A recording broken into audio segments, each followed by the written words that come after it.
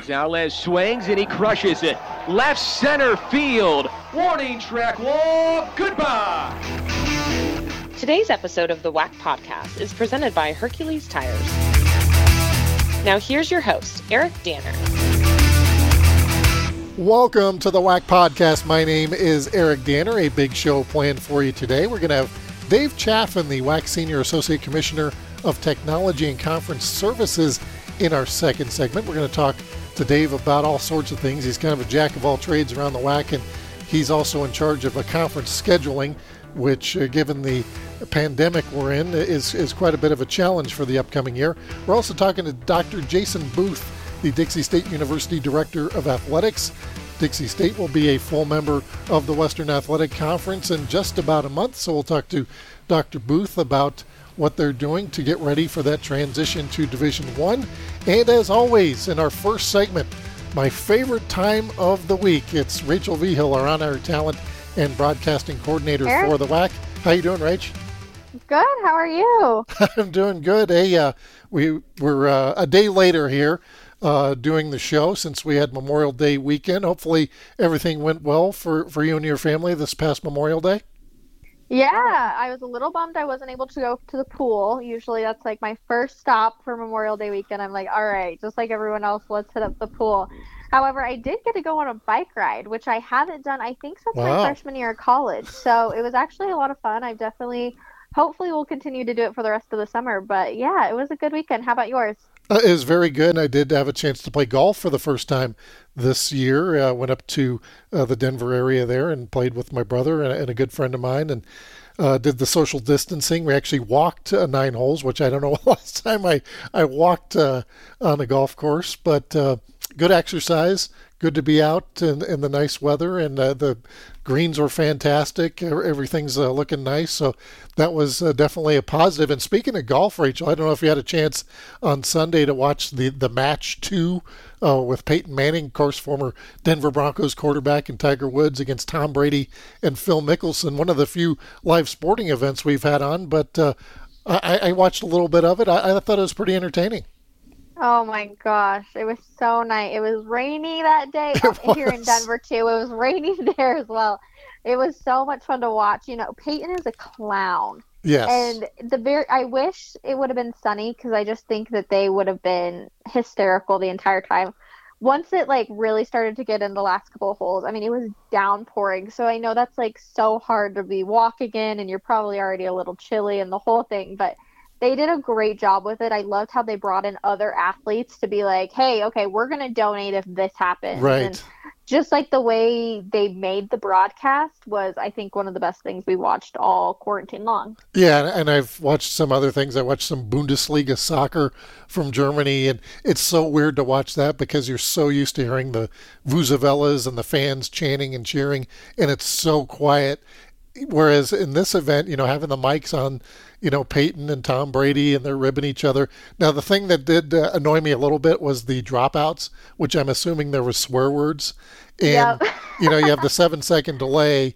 And the thing is, when you hit that button, you cut out all the audio. So you can't just cut out whatever might have been said, and the announcers, can keep talking. So that was a little bit annoying, but I understand why that is in place. And the other thing I've watched, I mentioned the cornhole championships they've been having on, and that kind of translates. But and also the NASCAR, where they have the loud engines, and you're kind of used to the fans a little bit there, but with that noise, you kind of need that noise to kind of distract you from the fact that there's no fans there. Yeah, I agree. It's just so interesting to see how broadcasts are going to go nowadays. Right. Because I think sometimes, too, they even do pump in a little bit of extra noise. You know what I mean? Right. It's super interesting just to how all of this is going to transpire now, and what it's going to look like, and what differences we're going to see, too. Yeah, that'll be very interesting to see. And actually, I'm signed up for a few conferences this week to see how some people are handling some of those issues. So I'll be looking forward to the challenge of how we're going to be broadcasting here in the upcoming year. Kind of staying with golf here, Rachel. Mike McGilton, former New Mexico State player, he's currently an assistant coach for the Aggies, set a new course record at Red Hawk Golf Course in Las Cruces, a 65 7 under. So congratulations to Mike McGilton. I have to tell you, Rachel, I also probably shot a 65, but I only played 9 holes on Saturday. I can tell you I probably have never shot that in my entire life, mostly because I've played golf like twice in my entire life. But, I mean, that's impressive. Knowing how that all works is, yeah, I don't even think I could ever do that in my life. And then staying with New Mexico State, Russ Bradford, who's their outstanding analyst for their men's basketball games on TV. We hope to have him on in the next few weeks. He wrote a very nice article about Jerry Sloan, a longtime Utah Jazz coach who passed away recently, was a longtime Chicago Bull. Russ is from Chicago and grew up watching Jerry Sloan and had a very good article about him on slamonline.com. So I recommend everybody check that out. Jerry Sloan, we saw in The Last Dance just a week or two ago. Rachel is the longtime coach of the Utah Jazz.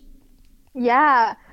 Super sad for the entire Jazz community and for the Sloan family as well with that passing. Although Rush did a great job with the article, it was very interesting to look back and kind of see how Sloan grew up and how he had gone off to college and then it was too far away and it was too big of a city, so he came back home, and then just kind of how eventually like all led to his time in Chicago. And I also didn't realize that basketball really wasn't shown all that much. You know, they did one like primetime game on Saturdays, but Chicago was always showing their games. So I thought that was really interesting. The article was really great. So Russ did an awesome job with it. Yeah, it is pretty amazing when you look at how basketball was in the 70s and 80s. I mean, they used to have a thing called tape delay where they wouldn't even show the game live. They would show the games at 11 o'clock after the local news was over. And that was the NBA Finals they were doing that for in the 70s. So when you see how far it's come to today where it's on, you know, any team you want to watch at any time you can watch live, it's pretty amazing the transition that basketball has done from the 1970s to today. Yeah, I literally can't even imagine if we were like, hey, everybody, you're not going to be able to watch it. You can't have social media. You can't do anything. So just like get rid of it all. We'll watch it, you know, a couple hours later after it's over. Like people nowadays would not fly for that. Yeah, and even the NCAA tournament was like that in the 80s. So it is pretty amazing. Also, speaking of college basketball, Trev Queen, nice story on him on NBCSports.com/Washington on his NBA prospects and going from being homeless at one point to an NBA draft prospect. Yeah, I've talked to Trev a couple of times. He was actually one of our first like Instagram live interviews. Right. And Trev is such an awesome human being, and I mean, obviously a fantastic basketball player. But his outlook on life, I think, is super interesting. And just he has gone through it all. You know, he went to military school, which I asked him, like, if he would ever recommend military school to anyone, and he was like, absolutely not. Like, the hardest thing I've ever done. And, you know, coming from a Chris Jans program, that has to be saying something for sure, because I know Coach Jans definitely puts it to his players. But Trev is just, he's such an awesome guy, and I'm very, very hopeful for him that something big will happen. I know he's worked extremely hard this entire quarantine and his entire career too. So it'll be interesting to see the NBA draft in the upcoming week. Yeah, and it'll be interesting to see when they'll do that, because obviously the NBA pushed back because of the pandemic. It seems to be some momentum that they'll be potentially starting back up in July in Orlando. I've still seen Las Vegas as another potential spot for the NBA. But generally speaking, they do the NBA draft right after the NBA championship ends. I've also seen that they might do free agency prior to the NBA draft this year, since they have kind of kicked that idea around as well. So it could be, you know, August, September before the NBA draft happens. So we'll have to wait and see on that. But yeah, Trev Queen, you look at the New Mexico State guys they've had the last few years, and Jamario Jones undrafted, but got a chance to play a little bit in the NBA, as well as Zach Lofton, and of course Pascal Siakam recently was a first-round pick. But New Mexico State seems to have a pretty good reputation developing players for the NBA. Yes, they absolutely do. It's always so much fun to watch that entire team. Although, Eric, I want to go real quick just talking about like the draft. With the MLB draft coming up here in just a couple of days-ish. June 10th, right? Yeah, so, about a week and a half, I want to say. I guess I should pull out a calendar. But MLB season's not even going to start, and they're already drafting for the next year. That's just so weird to me. That idea is just, like, could players go play for this season? You know what I mean? Like, yeah, and I think the major difference there, Rach, would be with NBA players, they generally make the squad if they're a first-round pick. Not always. Pascal, of course, went to the G League for a year, was MVP there, and then came back and, is now an all-star. But with minor league baseball, generally speaking, those draft picks would go to a rookie league team or, single A, and it would be a couple of years before we'd see them in MLB. And with those, minor league teams haven't started up yet either. So it'll be interesting to see what happens with minor league players this year in addition to the major league players, because there's a number of WAC players who are in the minors and would be moving up the ladder there, and where are they going to play and what level are they going to play at? So a lot of questions remain. So many questions. I feel like we're never going to get answers. That's what it feels like nowadays, although I know we will. I just have to be patient. Worked on patience this quarantine, Eric. That's right. Stories around the WAC. Micah Parker, Dr. Micah Parker, the California Baptist Athletic Director, resigned after 11 years and announced he is going to Northwestern College in Iowa to accept a similar position. That's an NAIA school. Micah Parker has been at CBU since they were NAIA, transitioned to Division II, and then the transition to Division I. Want to wish him well. Obviously, an opening there, Rach, and that could be one of the better AD jobs around the country, as they seem to be really headed in an upward direction. Plus, who wouldn't want to go to Riverside, California? That's Beautiful right. Weather, palm trees, everything. It's a very hot job for sure. It'll be interesting to see who they get in that position.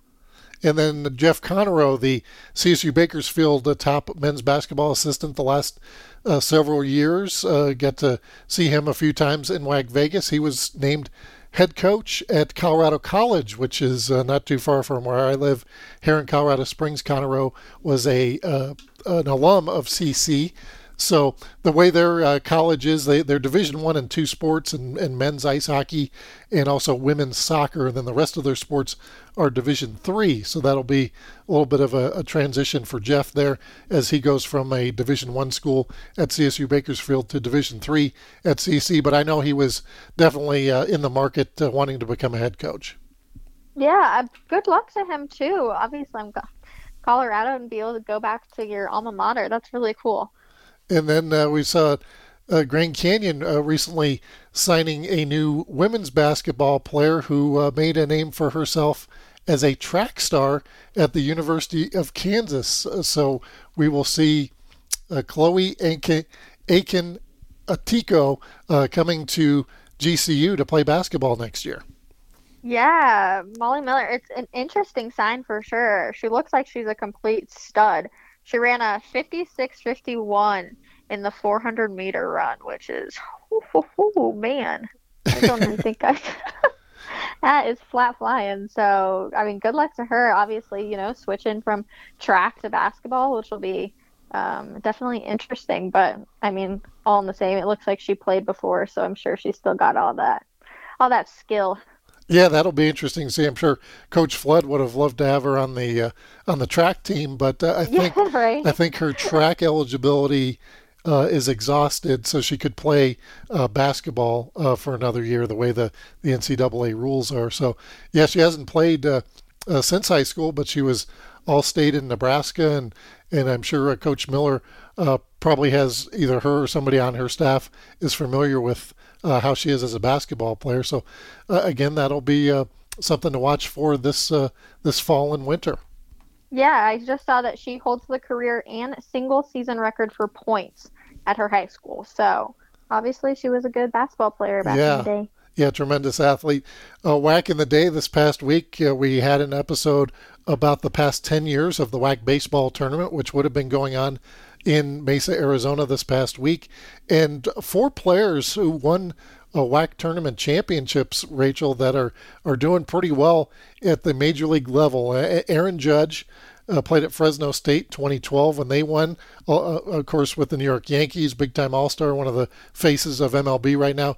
And his teammate Jordan Luplow, who at the time was a freshman at Fresno State, third baseman, was MVP of the tournament that year. He now plays for the Cleveland Indians. Reese Hoskins, who we had a chance to visit with a year or two ago, Rach, when the Philadelphia Phillies were playing the Colorado Rockies. He played at Sacramento State, was the WAC Player of the Year. He won a WAC tournament championship in 2014. And then Colton Wong, who played at Hawaii 2010, which was the first year we were at Hohokam Stadium in Mesa, Arizona. Colton Wong was the MVP of that tournament as Hawaii won the WAC championship. So some really good players have come through the WAC the past 10 years when you look at it. Yeah, big names in there. It'll be interesting, too, to just see, the next 10 years, what names we add into that list. So, I mean, I love seeing all of those names. It's so, entertaining to me, and to look back at stats from all of those guys and then to see where they are now. I love that.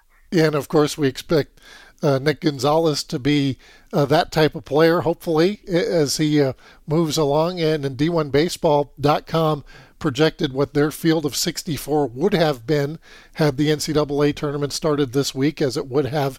And they predicted that New Mexico State would have won the WAC and then would have been a number 3 seed in the Lubbock region, with Texas Tech being number 1, Dallas Baptist number 2, and Navy number 4. So they gave a little shout out to the Aggies. They're getting a number 3 seed. Yeah. It always is interesting to me. I feel like our baseball tournament never really goes how I plan. No, that's true. Never happens. So I feel like I can never put a bet on who would have won. But New Mexico State definitely had a great shot at it for sure with Nick Gonzalez. Yeah, I don't think anybody would have predicted last year that Sacramento State would lose first game, come back to win 6 games in a row, and a lot of them in dramatic fashion, and knock out all 5 other teams in the tournament. That's never been done before. And that was the good luck plant. Remember, we had the good luck plant. Yes. That was possibly the reason that Sacramento State went on to win the tournament and go to the NCAAs last year. Yes, I remember that. I don't remember the player's mom's name, but I just remember being able to hold it, and she told me the whole story behind it. And, it must have worked, because you're right. They did lost the first game, and then they went on to win the entire thing. So Reggie Christensen does an excellent job over there at Sac State. But that good luck plant, man, that thing works. I need to bring it into my life a little bit more. Start growing it. Yeah, we need to get see what that is. Maybe put them in the office, get some good luck going for the WAC. Another article on D1Baseball.com from this past week, a proposal from the Committee of 5 Power 5 coaches. There's 5 of them, but they also were talking with some coaches from some other conferences, including Reggie Christensen, who you just mentioned, to shift the baseball season to a end of March to end of July model starting in 2022. On the surface, Rachel, sounds like a good idea in terms of, baseball is always difficult to play, especially, they start practice in January, games in February. And if you're in a colder weather climate or a northern climate, it can be very difficult to get games in. And obviously, if you move to a later schedule, you're going to be able to get more games in. But there's a whole host of other issues that would pop up if they did wind up going that route. Yeah, reading this article was super interesting. I recommend anybody that has just a few minutes to read it. You're right, because everything they say makes sense. However, there are just a ton of other things that I don't know how they would work it out, with no students being on campus. Right. Or if you go to Arizona when it's 127 degrees outside, is that even worse than playing in the cold?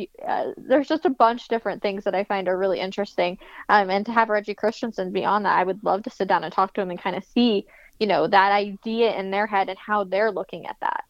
Right. And that's the biggest hurdle, I think, is if you're a senior and you're graduating in May and then potentially playing all the way till the middle of July. We mentioned the MLB baseball draft usually being in early to mid-June. What happens to those players who get drafted, assuming, we're not in a pandemic and they can go play minor league baseball? Do they leave their teams and go play minor league baseball? And then all of a sudden your team looks very different in May than it would in July, if you lose some of your star players on the team. So there's a whole bunch of things that could, unintended consequences, I guess is the way to put that. But definitely an interesting article, an interesting way to think about it.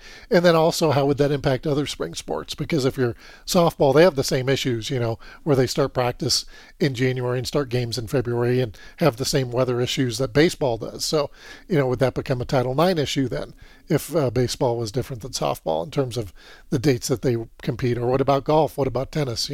All kinds of things to think about there. Yeah, definitely. It's super duper interesting. Again, just like the idea behind it, I'm like, okay, yeah, I could definitely see it. But then, like, the logistics, you just never know. And again, with softball, would they want to move it? There's just a lot that would go into it for sure. And especially now in the pandemic that we're in, I don't know if they're exactly like, okay, let's put this number one priority over figuring out the rest of the stuff we have to do. Yeah, a lot to figure out. And WAC All Access this past week, your Instagram Live with Chris Sissel, the new women's soccer coach at Grand Canyon University. Of course, an old friend of ours from his days at Kansas City, and always a great interview, always very talkative. I know he was a little late on the call this time, Rach, but he's the type of guy you could talk to for 45 minutes to an hour, I guess. You could talk to him forever. Coach Sissel is one of the best human beings, so open, so honest, always fun. Technology always provides an issue. I think it might have been on my part. He tried to log on his computer. I should have told him the phone definitely just works better. Lots of things, but Coach was great. Yeah, I think it was interesting. The big question is, why did he take the job at GCU and not stay in Kansas City? With all of his players, he's been there for a long time, pretty much his entire coaching career. So it was interesting to see why he decided it was the time to go and move on. His kids all heading off to college. They're all playing sports now. One of his sons is a sports director, I want to say. So just interesting, they're kind of empty nesters at this point. But it actually had to do with his dad saying that his dad passed away last year, and he wanted to go to the Grand Canyon, and it was one of those things that he never had the opportunity to do before he passed. And this job came up, and it was kind of just a sign for Coach Sissel and his wife, and so they ended up taking the job. And their house in Kansas City is going to be sold officially in July, so everything's just kind of moving forward for them. So I'm excited to have Coach Sissel staying in the WAC, and obviously Lindsay Prokop is coming with him. I think that was another interesting thing, big names in Kansas City, and we were wondering if some of them were going to come over, but Coach said, that was not really one of his top priorities. He didn't want to take anybody away from the Kansas City area. But I'm excited to see Lindsay Prokop. She did excellent things in her first year, so I'm excited to see the rest of her career as well. Yeah, and I said Instagram Live. That was actually on Twitter Live, so you can go back and watch that. I thought that was very interesting. Coach Sissel was very careful about, he was not actively recruiting players from KC to come to GCU, but if they expressed interest, it's the same as, when other athletes transfer in terms of they go into the portal and all that good stuff. So guests for this week, do you have anybody lined up? You got some ideas? Had a couple ideas waiting. With the holiday, I have not heard back from a few people, so still waiting. I won't give anything away yet because we never know what's going to happen with people's schedules, but we should have a guest for this upcoming week. Maybe Friday though. Not sure with the holiday how people's schedules are lining up. I know a lot of things are starting to slowly come back into people's schedules, so we'll see. Hopefully we do get a guest though for this week. Great. And actually next week on the WAC podcast, I just lined up a guest right before this episode began. We're going to have Violet Palmer, who is the WAC women's basketball coordinator of officials. She was the first female NBA basketball referee. So she has a great story. I've talked to her before, and we look forward to having her on the WAC podcast next week. We took a break this week from Wacktop Plays with the holiday starting back up again. Our summertime edition of Wacktop Plays begin on Monday. And what we're going to do is we're going to do it school by school, and we'll take the top 4 plays as voted on by the fans during the year, and then we'll have a revote, and we'll include Instagram on this. So we'll have like the top play versus their 4th play, and then the 2nd play versus the 3rd play, and then on Tuesday we'll have a championship. So the first one we're going to do, Rachel, is California Baptist University, and they had some great plays. I was looking at the voting, and I was maybe a little surprised that the basketball didn't rate a little bit higher, but definitely their soccer, the fans got out and voted in droves for some of their men's and women's soccer plays. Yeah, that's actually surprising to me that basketball wasn't a little higher up there. Granted, though, we love to see the other sports getting a lot of attention, too. So that makes me happy on both sides. I'm excited for these contests, though. I think they're going to be a lot of fun. I think it's going to be school versus school eventually. And, just to see the fans come out and defend their schools, it's going to be fun. Awesome, Rachel. Well, want to thank you for taking some time out as you do, and hope you have a good week and stay happy and healthy. Yes, you as well, Eric. Thank you so much for having me. All right, that is Rachel Vigil. Coming up next, we're going to talk to Dave Chaffin, the WAC Senior Associate Commissioner for Technology and Creative Services. You're listening to the WAC Podcast. We would like to thank our partners, Hercules Tires, Ticket Smarter, and Adidas. Now, back to the WAC Podcast. Welcome back to the WAC Podcast. My name is Eric Danner, reminding you Hercules Tires is the official tire of the Western Athletic Conference, and for over 65 years has been providing tires with unbeatable quality at an unmatched value. Whatever the vehicle, whatever the terrain, Hercules Tires invites you to ride on our strength. For a retailer near you, visit HerculesTires.com. And joining us now on the WAC Podcast is Dave Chaffin, the WAC Senior Associate Commissioner of Technology and Conference Services. Dave, welcome to the show. How you doing? I'm doing pretty well, Eric. I appreciate you having me on this week. Yeah, Dave, I appreciate you coming on. Wanted to chat with you. You wear a lot of different hats around the WAC. You've been around the conference for a long time. First off, how are you doing during this quarantine? And I know you have kids a high school age. I believe your son was going to graduate from high school this year. How has the pandemic affected things there? Well, overall, I guess we can't really complain too much. As we stayed safe and healthy. Right. And, I think that's the most important thing. But as you mentioned, we have 2 kids in high school. They did a pretty good job with the online schooling the past several weeks. And as you mentioned, my son Tyler was a senior, so it was a little disappointing that his prom and graduation were canceled. He also celebrated his 18th birthday earlier this month. But again, I think they handled it pretty well, and now we're just waiting to see what the start of the next school year will be like for both of my kids. Yeah, that's one of the things so hard to plan for when you don't know when things are going to start, and what might change plans depending on when and where they might start. Talking with Dave Chaffin, who is our administrator for baseball in the Western Athletic Conference. You've been in the league for 25 years, and we would have been in Mesa this past week. Always a highlight of the year, Dave. I know I always look forward to it because it's such a great facility, and the folks at Hohokam Stadium do such a great job making it a really special tournament for both the student athletes and coaches. Yeah, you mentioned we played that tournament at Hohokam Stadium. It's the spring training home for the Oakland A's, and we've been there about 10 years. The staff there has been absolutely great to work with, over the years, and they do everything they can to make us welcome. As a spring training facility, they have great facilities with large clubhouses for our teams, roomy press box with several radio and TV booths, which is, good for you. And yeah, we like that. Teams that come in and do some radio, and they've got a state-of-the-art video board out in the outfield that has been great. I think they've had that about 5 years now. It does get a bit warm that time of the year, but actually I think, the last couple of seasons we've been kind of lucky, and if I remember right, I don't even think we broke 90 until maybe the last day or two.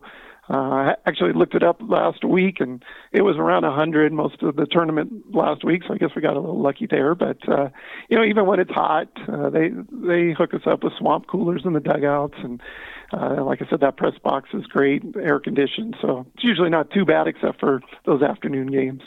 Now, the MLB draft coming up June 10th, and you've been around WAC baseball for a long time. Actually, this past week I did my WAC in the Day on the last 10 years of the WAC tournament at Hohokam Stadium, and it's historically been one of the better sports in the conference. Who are some players that you've been able to see in WAC baseball over the years? Well, as you mentioned, I've been here for 25 years. I've seen 4 teams go to the College World Series. 2 of them won national championships with Rice and Fresno State. I go all the way back to the mid-'90s. Probably the best player I remember is Lance Berkman, played at Rice. Won a World Series with St. Louis. Their pitching staff when Rice did win the national championship had some great players. Philip Humber played with the White Sox and pitched a perfect game. He was a member of that, I think it was 2003, that national championship team at Rice. More recently, Aaron Judge, freshman of the year at Fresno State. Kind of really didn't remember too much about him. All of a sudden he becomes Rookie of the Year for the Yankees, a few years ago. And I guess more recently, Nick Gonzalez. Unfortunately, with his season being canceled, was off to that great start. But he was our freshman of the year a couple of years ago from New Mexico State. And just a reminder to everybody, the WAC has always had good baseball. This is before my time, but as a reminder, Reggie Jackson played at Arizona State. Right. Tony Gwynn from San Diego State. So, a lot of great players have come through the WAC. Yeah, and that WAC in the Day I did last week, that Fresno State team with Aaron Judge did win the WAC tournament that year. I believe it was 2012. And Jordan Luplow was also on that team, was MVP of the tournament. And Jordan's now playing for the Cleveland Indians. So definitely a great lineage of baseball in the Western Athletic Conference. Dave, you're also the sport administrator for swimming and diving. And back in February, it was interesting times at the meet in Houston. There was a water main break. Wasn't sure, exactly how that would affect the championships, but somehow, Dave, you being the administrator, those championships actually did manage to happen. Yeah, that was probably the craziest championship I had ever had to deal with in my 25 years. Except then two weeks later, we had the basketball tournament canceled due to COVID-19. So, right. But that championship, as you mentioned, there was a water main break that burst due to a construction accident in the Houston area. It caused nearly 2 million people to lose water. Campus had to be closed that afternoon. The university shut down. And they shut down the pool, and we were unable to complete the finals for those events that Thursday night. I had to deal several hours with our coaches and the pool to try and salvage that championship. And proud of our coaches, we agreed to score the prelims as finals on Thursday, and then we were allowed to run our Friday and Saturday events over a 4 or 5 hour window. And we actually scrapped the prelim final format and just did it as time finals during those few hours. And there were safety concerns for both the teams and fans. And that we didn't have fresh water for both drinking and for restroom facilities. So that's why they had to reduce the hours that we were there. But, we got it done, and we got a championship completed, and crowned Northern Arizona on the women's side and Air Force on the men's side. So got through it, and I guess sort of prepared us for 2 weeks later. Yeah, no kidding. And I believe, Dave, so no fans were allowed once the water, just because the restrooms, those type of things were closed? Yeah, on that Friday, they just, didn't want to let the fans in that day. But on Saturday, on the last day of our championship, we got a lot more porta potties brought in, so we were able to get the fans in on that Saturday. So, it actually didn't turn out too bad. talking with Dave Chaffin, the WAC Senior Associate Commissioner of Technology and Conference Services. Dave, you also oversee golf, both men's and women's golf and men's soccer conference scheduling. Also on your resume, in terms of conference scheduling, Dave, with so much being up in the air, how has it been? Are you making contingency schedules, or is it more wait and see when we get started and how things might look? Yeah, I think at this time it sort of is more of a wait and see. We've been watching other conferences, see what some of their plans are, and seeing if we can incorporate any of those ideas into possible schedules. I've been playing around with other ideas in case we do need to delay or shorten any conference schedules in the near future. But like everyone else, we're just waiting to see what states, and universities, and the NCAA decides about competition for this fall. Now, Dave, you started in the WAC, as we mentioned a little bit earlier, in 1995. Tell us about your road to the WAC. How did you get there? Oh, boy. I actually started out as a physics major at the University of Michigan. But went to my, the first game at the Big House my freshman year, and we beat Notre Dame. And I think at that point I was like, this is more exciting. So, began that transition into sports. And, I was also in the marching band and pep band and got to go to the Rose Bowl and the national championship, the Final Four in Seattle when Michigan won the national championship that year. And just got me more involved in athletics. And so next year I got a work study job in the sports information office at Michigan, and got to try that out for a year, and then graduated and decided to head back to my home state here in Colorado, and went to grad school at Colorado State University and worked in the sports information office there under Gary Ozello. Worked there for 5 years, and the Colorado State at that time was member of the WAC. Sure. I went to the WAC basketball tournament every year when I was at Colorado State, so I got to know the sports information staff there, and Jeff Hurd at the time, and right. Got an assistant SID job when one opened up due to the WAC going from 10 teams to 16 in the mid-'90s. So that's kind of how I got started and made it here. It's pretty amazing when you look at our office at media relations. You mentioned Jeff was in media relations at one point. Ron Lockery was in media relations at one point. Hope Schuler, Marlon Edge, myself. I mean, we've all been in media relations, which I think probably is what drew us to these positions anyway, because it's a love of sports and a love of keeping records and stat keeping and those kind of things, and that lends itself right to that. At what point, Dave, did you decide or did you kind of matriculate your way into your current role with the WAC, branching out of media relations? Well, when I got to the WAC, it began as the football and softball SID, and picked up men's basketball, baseball, swimming and diving, golf. But then after the last major realignment period with the WAC, where we lost football, I took that opportunity, transitioned over to my current duties: sport administration, championships, scheduling, and then technology. I've been dealing with IT in the office for the last 25 years just because nobody else knew how to do anything, so sort of got handed to me. So, but it was just that change when we lost football, that thought this would be a good opportunity to try out some other duties. Well, Dave, we're very grateful for those duties that you do have. And in those 25 years, you mentioned that there's some big transitions for the WAC during that time. Obviously, when the conference lost football, that was a big transition. But even before then, there was other big happenings over the past 25 years. What are some of the biggest things you've seen? Well, conference realignment has been the biggest thing I've had to deal with. The WAC, has gone through several changes since '95. We had added Fresno State a couple of years before then to go to a 10-team conference. And a year after I started working, we added 6 teams to become the first 16-team conference. We were so big back then, we actually had 4 pods of 4 teams that we had to rotate into divisions each year, so teams would be able to play each other over a 2-year period. But after that, we had 4 to 5 other periods where we lost and added teams. I actually looked this up.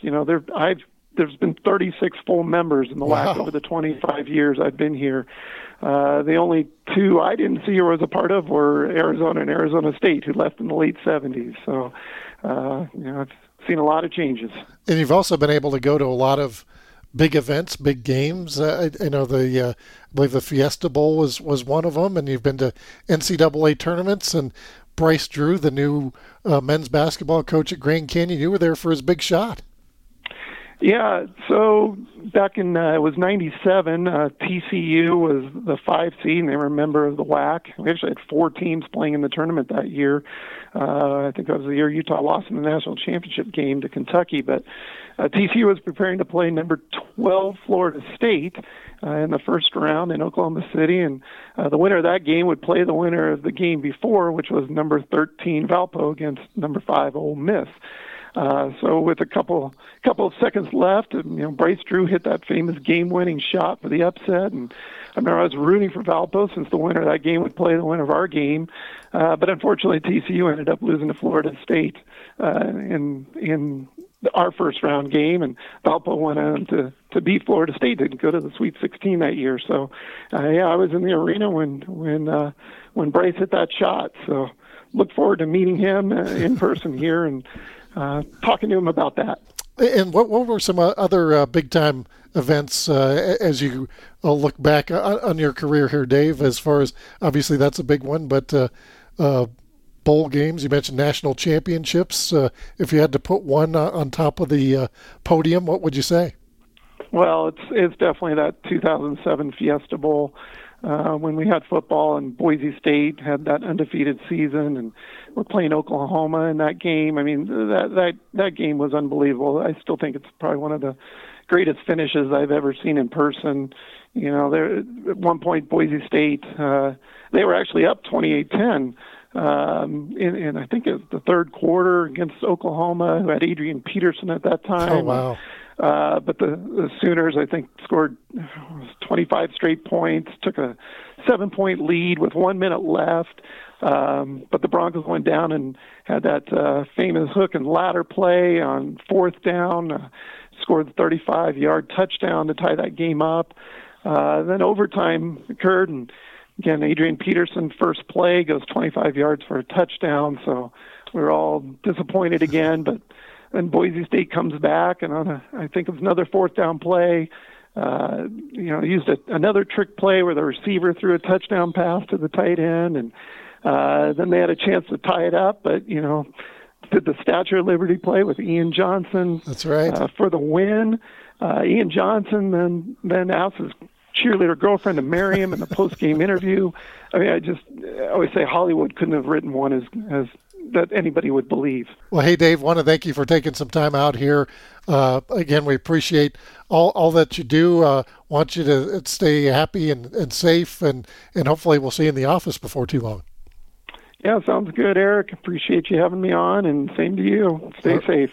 All right, that is Dave Chaffin. When we come back, we're going to talk to Dr. Jason Booth, Dixie State University Director of Athletics. You're listening to the WAC Podcast. Today's episode of the WAC Podcast is presented by Hercules Tires. Now, back to the WAC Podcast. Welcome back to the WAC Podcast. We're now joined by the Director of Athletics from Dixie State University. His name is Dr. Jason Booth. Jason, how you doing today? Doing great, Eric. Thanks for having me. Pleasure to be here. Hey, Jason, we're excited to have you. You announced back on January 11th of 2019 that Dixie State was going to be transitioning to Division I and to the Western Athletic Conference. So you've had a little lead time there. How has it been the last year and a half getting ready for this transition? It's been great. I mean, a lot of fun. Just I'll say pre-COVID, lots of fun, excitement, and getting ready and having some great plans and forecasting, and everyone is excited. And then, of course, the pandemic sets in, and that changes quite a bit. But we're still excited. It has kind of provided a silver lining to all this for us, is that we have that to get excited for and continue to be excited for, I should say, and work towards that and look forward to that in the fall, just something new and different. Now, financially, behind the curtain, it's a little bit more stressful for me. Right. Just trying to put all the pieces together. But we're going to be fine. We've got lots of contingencies and lots of plans, and we'll just be ready for whatever gets thrown our way. But it's been fun. I mean, the department is fired up. We've got great coaches already. The student athletes, that are here are fantastic, and they're fired up and excited. It's just unfortunate that the pandemic came in and put a little bit of a damper on our final D2 year in competition there at the end. But it is what it is, and so they've adjusted to it very well and are excited for what's coming in the fall.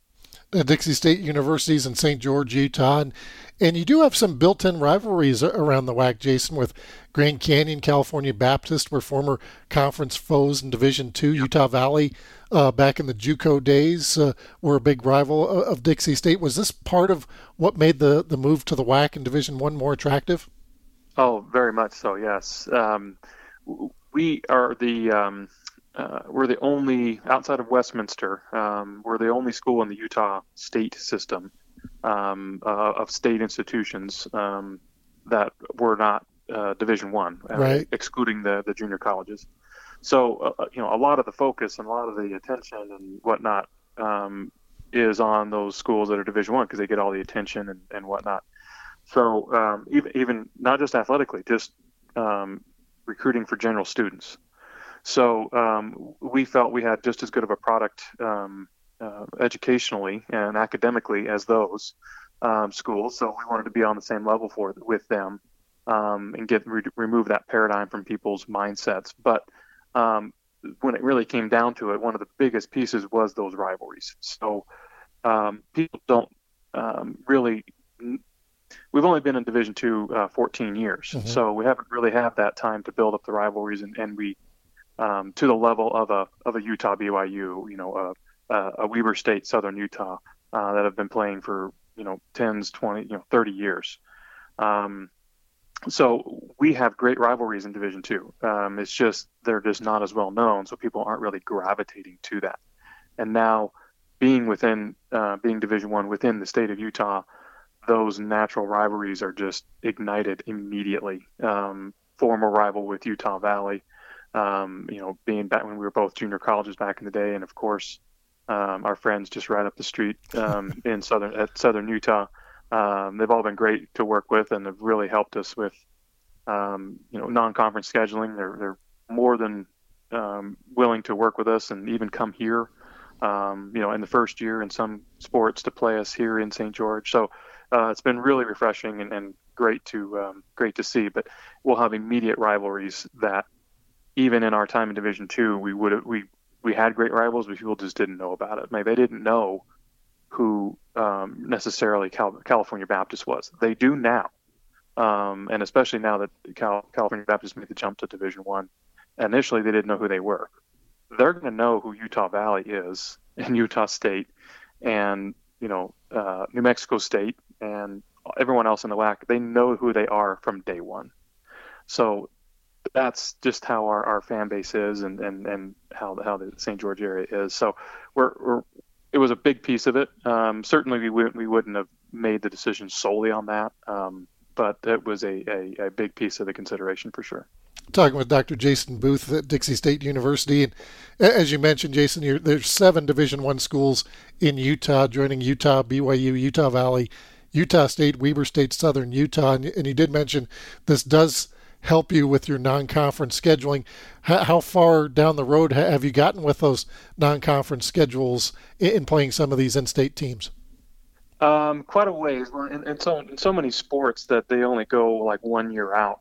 So basketball is really just we're just finalizing this upcoming year's schedule. And of course, with the pandemic and those changes, a lot of that is in flux and changing probably a lot later than it normally would. But it's funny how the sports are so different. We've got baseball, we've got non-conference scheduling out 3 or 4 years, but in basketball, it's basically just year to year. Maybe a 2-year deal of a home and home, something like that. But on the football side of things, we have football, obviously not a WAC sport, but as an independent, I've got games scheduled out as far as 2030. So, and of course, we're going to be all non-conference as an independent. So we have a lot more flexibility with that. But it goes out so far in football. that you have to do to get some of those bigger opponents with the guarantees. You have to go that far out to get commitments. So, but in the basketballs and the baseballs and softballs, we're 3 and 4 years out at the most. But specifically, like with basketball, it's just this upcoming year, and not too much beyond that. Now, we're talking with Jason Booth. I've had a chance to visit St. George, Utah several times. It's a beautiful part of the country, resort town, not too far away from Las Vegas, if that's your thing, about 2 hours away. Southern Utah, different weather than people might think of when they think of Utah. What is the area like, Jason, and what are your facilities like? Well, the area is amazing. I mean, we moved here from Maryland in 2010 for the job. Didn't know a soul in St. George, and we have not even wanted to go anywhere else because of what St. George offers. I mean, our climate is very close to Las Vegas. It's not the mountainous climate that you might think of when you think of Utah. We're a complete opposite of what you find when you go to Utah Valley. We're a high desert climate, so in fact, later this week, the forecasts, I think on Friday, are going to be 105. Right. So it's warm. In the summer, it gets really warm, and so in the early part of the fall seasons, it's still quite warm. But it's coming from the East Coast. It's a dry heat, so it's a lot more tolerable. It's still hot, but we don't have the humidity that comes with it that makes that unbearable in other parts of the country. So it's tolerable. But beyond the climate, there's so much to do. We've got Zion National Park, which is 30 minutes away. Right. The North Rim of the Grand Canyon is 2 hours away. We have Lake Powell 2 hours away. Bryce Canyon National Park 2 hours away. Just so close, all within a day's drive, that our local Convention and Visitors Bureau, for lack of a better term, is the Greater Zion, what it's called. They market not just Zion National Park, but the entire area, because there's so much to do. There's Snow Canyon State Park. There's hundreds of miles of mountain bike trails. We're like the next, Moab is so famous for their mountain biking. We're right below that as far as awareness, but the trails are just as good. And so there's so much to do here that we've actually partnered with Greater Zion, and they put their name on our football stadium, soccer stadium, track facility. It's Greater Zion Stadium because they want to help get the word out to folks coming in to watch games, whether they be non-conference fans or fans from the WAC specifically, to come and experience St. George. And don't just come for the game. Come and stay an extra day or two and experience everything that's around here, because it's quite unique. A lot of places don't have that, those resources so close, so much to do. So come for the game, but stay for a vacation kind of approach. So that's why we love living here, and why I think it's really helpful for the school to recruit students here, for our athletic teams to recruit student athletes here. It's such a great place to live, great climate, great things to do outside of going to school when you need some downtime. So it's a wonderful place, and we look forward to hosting any and all fans that come, and hopefully they enjoy it just as much as we do. Yeah, there's a few golf courses in that area too, isn't there? Yeah, there's 9. 9 golf courses in there. They're phenomenal. One of them, Entrada, is a private country club, but it's if anyone out there listening is familiar with High School Musical, that's where that was filmed. So we can get an idea. Zac Efron. Yes. I have a teenage daughter, so of course I know that one. Oh, it's big time. Yeah, I've got twin girls that were so thrilled to be living so close to that. But the scenery is unbelievable. If you just take a look, one little scene of that movie, the golf course there, that's what we look like here. I mean, just red rocks and just beautiful vistas, and scenery here is amazing. But that's just the one private course, and then there's 9 courses on top of that you can play, that are just as scenic and beautiful and challenging, and just very memorable to play, with some very interesting holes that use the landscape quite neat, very, very neat setup to make it a challenge. Now, I don't need much of a challenge in my golf game to make it a challenge and put me on a mini golf course and it's challenging. But it's still fun to go out and play and experience the outdoors with like the settings that we have. Now, the facilities at Dixie State University are much more Division I than people would think, since you were junior college and Division II. I saw you got a new basketball court going in, and also some announcements with your football stadium and some of those facilities. Yeah. Well, our facilities, we take great pride in them.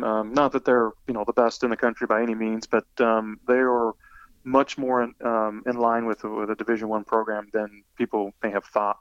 As a Division II, and it's what I thought when I came out here for the first time. When I was interviewing for the job, didn't know really what to expect, and was just blown away by the facilities. I mean, our basketball arena specifically seats 5,000, all individual seats with chair backs. It's not benches or anything like that. They're all individual seats, and it has. We're putting in a brand new video board here this summer. It's going in July. A 4-sided center hung video board, redoing the floor right now. We had to do it for the 3-point line, and we're going to get the WAC logo put down, which we're excited about. But redoing that, the football, soccer, track, stadium.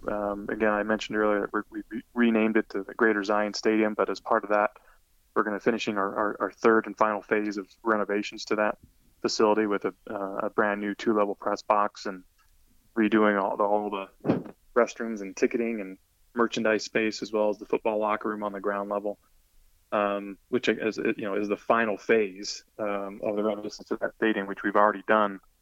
I think it's about 3 years ago now. A new field and a new track, and then a whole new side of the stadium where we added 5,000 seats with visiting locker rooms and storage and different ticketing and a lot more restrooms for the fans. So we have really improved that facility, and that was before we even had any Division I, aspirations or questions or plans.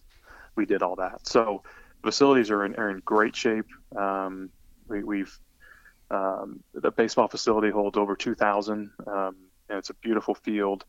Softball facility is not the best as far as spectator seating right now, but we received a $1 million donation to renovate that facility, in which that is in the works of getting that designed and raising more money to finish that off. But that, when we do it like we have it kind of conceptually designed right now, it'll be the best facility.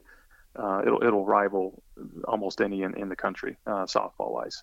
It's going to be phenomenal. So we're very proud of our facilities, and looking forward to showcasing them at the next level. Yeah, I know Bruce Hurst Stadium for baseball. Yep. For Major League Baseball fans from the 80s and 90s, like myself, might remember him as a former MLB pitcher. And I know Lionel Hollins is also a grad from Dixie State and was there for your announcement to Division I, a longtime NBA basketball player and also former head coach in the NBA. So you also have some alumni that have some big names there.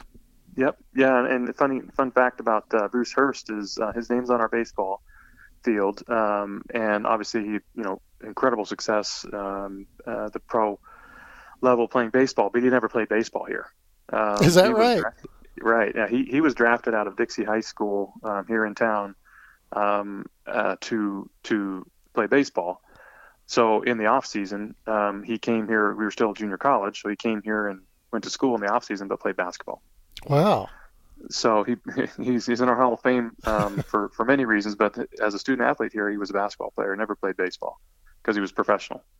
So kind of interesting. Yeah. And Lionel Hollins, played basketball here and then went on to Arizona State and got on to some great things. And it's funny, he was watching a replay of the 1980, it was the 80 NBA finals that, I think it was 80 when the Lakers beat the 76ers, and 76ers had Lionel Hollins and Dr. J and some other players. Yeah, when Magic was a rookie, Magic played center, right? Magic's rookie year, yeah. Kareem was out for that final game, that game 6, I think it was, and the Lakers won it. But it was just Lionel Hollins was playing, so it's just fun to see that. But yeah, those are probably our two most prominent names that have come through here. Corey Dillon played football here as well. So some pretty good alumni that have come through here. Keon Clark played basketball here.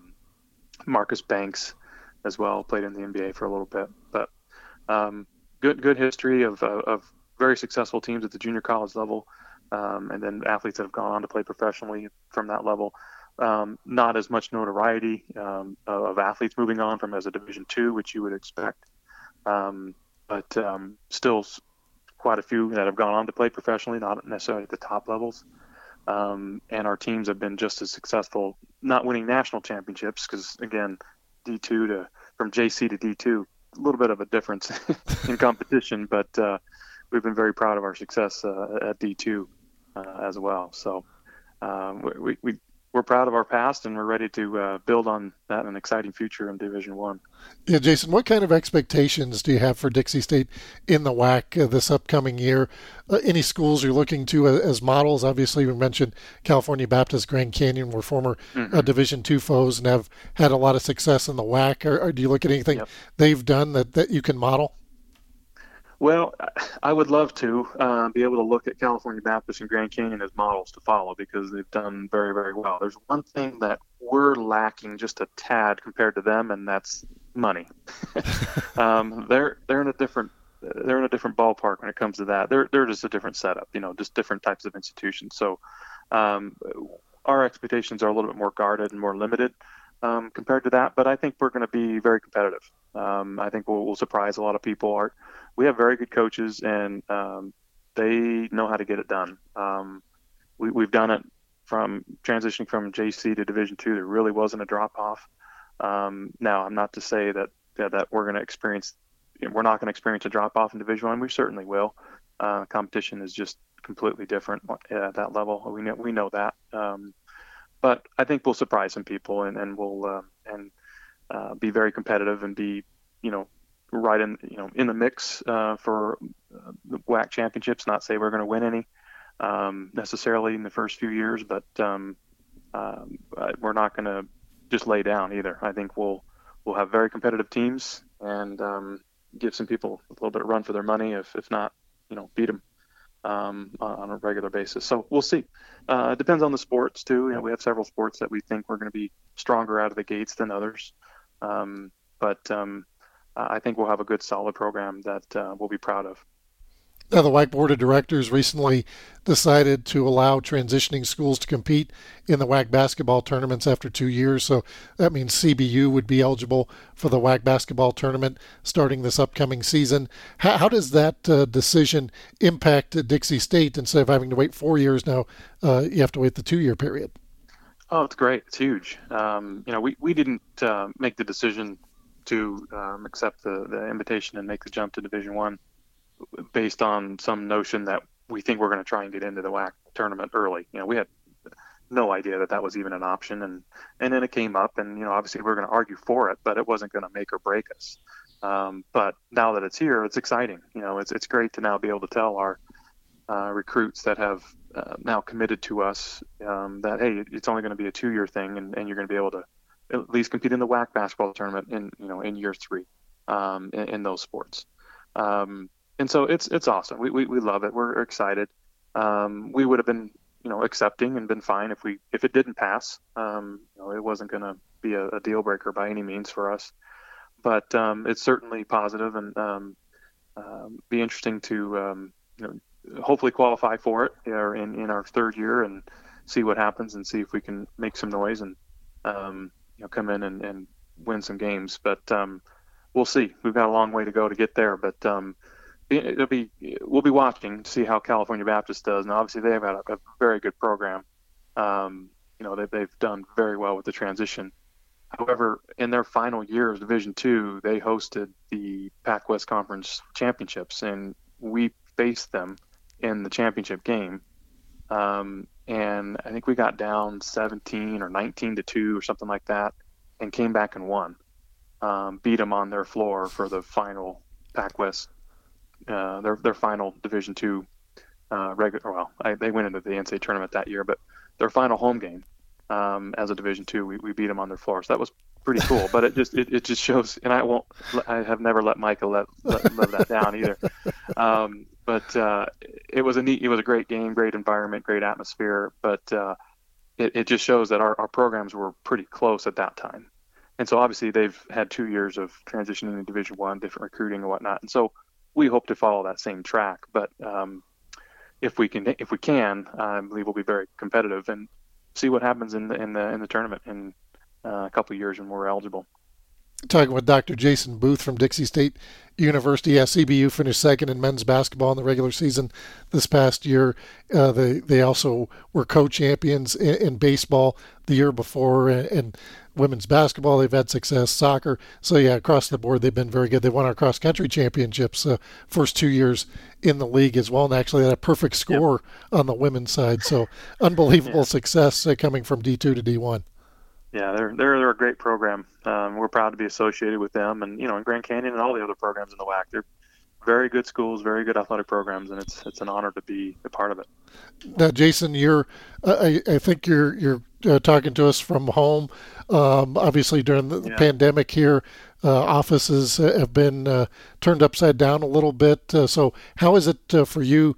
Especially gearing up for this move to Division I, how is it communicating with coaches and staff during the lockdown? Are you doing a lot of Zoom phone calls? What's your modus operandi there? I just wish I'd have bought stock in Zoom about 4 months ago. Wouldn't have to work anymore. But it's a lot of Zooms, phone calls really, to individual coaches, just checking in, making sure, see how they're doing. Making sure we're still staying engaged with them.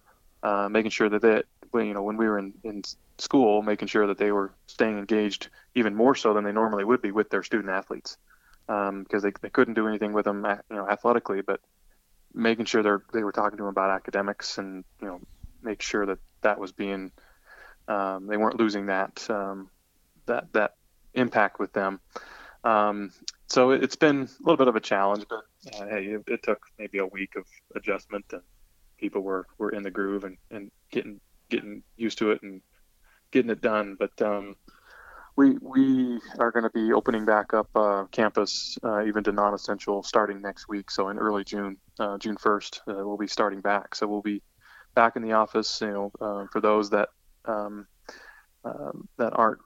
want to be there. If you feel vulnerable or you have potentially a vulnerable person in your household, someone like that, you don't have to come back. You can still work remotely. So it'll be a little bit of a skeleton crew, but we'll start to see a lot more activity on campus and people coming back starting next week. And hopefully it stays that way for a while and we can get back to some sort of normal. But certainly it's been challenging. But we've been able to get stuff done and probably, quite honestly, the big thing we were working on prior to that we had to do, right after the pandemic hit was on our schedule was getting the Division I application and all that submitted, which was a big task. But I was able to do that probably a lot faster and a lot more seamlessly at home than I would have been able to at work with a lot of other things. I didn't have any games or travel or anything to worry about. So I was able to get that done, and it's been submitted for almost a month now, and it's not due until June 1st. So that got done a lot faster than it probably would have normally. But, the impact of some other things, who knows what we would have, that we're missing that we would have maybe experienced by being face-to-face. So we'll make up for it and get back onto campus next week and see what happens. Hopefully it stays that way for a while. Dixie State will become an official member of the Western Athletic Conference on July 1st. Jason, we had Hope Schuler on our show a few weeks ago. I call her the Kevin Bacon of college sports because you talk to anybody and it only takes a couple of people to get to Hope Schuler, like the whole Kevin Bacon game. Now, I understand you and Hope actually worked together in the late 90s for a team called the Colorado Explosion. Oh, yeah. Yeah, that was good times. Hope is a very dear friend of mine. In fact, I was joking with her when we had our WAC meetings a couple of weeks ago. I said, we should put out a trivia question to the group to say which two people on this call, one of them attended the other's wedding, just to see if anyone knew that. But Hope and another friend of ours flew out to Pennsylvania for our wedding 20 years ago this year. Wow. So Hope is, again, a long-time dear friend of mine. And she is amazing. I'm thrilled to work with her again in this capacity. It's been too long, but she's one of a kind. But yeah, we worked at the Explosion. I started there and right out of grad school from Florida State in June of '95, and I don't remember the exact dates. She'll know exactly what years, but I think it was that after that first season we had, she came on board as an intern that next summer, so '96, and then she finished up, as we joke with her, that she went to Kearney State, not Nebraska Kearney, she finished up there at Kearney and then came back, and we had a full-time position open, and there was no doubt that we don't even think we interviewed anybody else. She was the only one that we wanted. So Hope then started with us full-time there for I think it was the last 2 seasons, or 1.5 seasons, because the whole franchise, the whole league lasted 2.5 seasons. So I believe she was with us for the 97 and 98 season, if I'm not mistaken. So excuse me, I misspoke. It was June of '96 that I started with the Explosion out of grad school. See, that's how old I am. I'm getting old, losing track of my years. So came out of Florida State in June of '96. So then, yeah, Hope would have been with us for '97 and '90 and the partial '98 season. But loved working with her, and it's been so awesome and refreshing to reconnect with her and work with her much closer than I ever have after the late '90s. And then you also worked for the Colorado Rockies in their ticketing department, which I also worked for the Colorado Rockies in their ticketing department for a very short time. It was their first year, like 92, 93, somewhere in there. Oh, cool. At what point were you working for the Rockies? Well, again, back to the Explosion real quick. We were like 6 of us total running the whole franchise, and one of them was Emily Little, who oversaw all of our ticketing. And she worked part-time on game days with the Rockies, just working at the ticket windows, doing will call or selling tickets. And so she helped get me in the door there to get one of those part-time jobs just for something to do. I mean, the summers we were slow, right? A little bit extra money, sure. But I worked part-time for the Rockies for it would have been the summer of maybe a little bit of '96 actually, but more so the summer of '97, that season. And then as we came into the fall of '98, and I guess the '98 season as well, but after that, the conclusion of the '98 season, there was a full-time position opened within the ticketing department, but it was up in the private suites area and suite services. And since I was part-time, I was considered internal. And the Rockies, such a great organization. I loved working for them. They hired from within first. At least they did at the time. And so if they have great candidates, they always interview them internally first. And if there's a fit, then they go for it. If not, then they move externally. But I applied as an internal candidate and got the job within Suite Services. So I left the Explosion and came over full time for the Rockies in November of '98, and worked there for the '99 season, and then left for Navy in the end of February of 2000. So one actual summer baseball season. They were a great organization, great people, very well run, and a testament to that is when my wife and I took my wife was my fiance at the time. She also worked for the Rockies up in the community relations area, but we took our kids back to Coors Field for the first Rockies game they'd been to, and met up with some folks that we worked with. Irma Castaneda met up with us, and she brought us back into the offices, and so many of the people that we worked with are still there. Wow. Jill Campbell, Sue Ann McLaren, they're all still there. And this is 20 years later. So it's just a testament. And even in pro sports, that's rare that you get that. So it's just a testament to that organization and how well run it is and how what a good place it is to work. So it was neat to go back and see that and show the kids the opening day all staff picture and see how I haven't changed at all since 1999. Neither have I. Of course. Yeah, exactly. So kids almost didn't recognize me. But, yeah, it was fun. Great organization. I've been a big Rockies fan ever since. So. Well, hey, Jason, want to thank you for taking some time out and talking with us, and want to wish you the best of luck for the upcoming year, and hopefully everybody at Dixie State University stays happy and healthy and safe. Thanks, Eric. Hope the same for you and everyone with the WAC. We're looking forward to it. All right, that is Dr. Jason Booth from Dixie State University. We also had Dave Chaffin from the WAC and Rachel Vigil, and we want to thank you for listening to the WAC Podcast. Thanks for listening to the WAC Podcast. Make sure to follow us on Facebook, Instagram, Twitter, and YouTube. And check out our website at wacsports.com.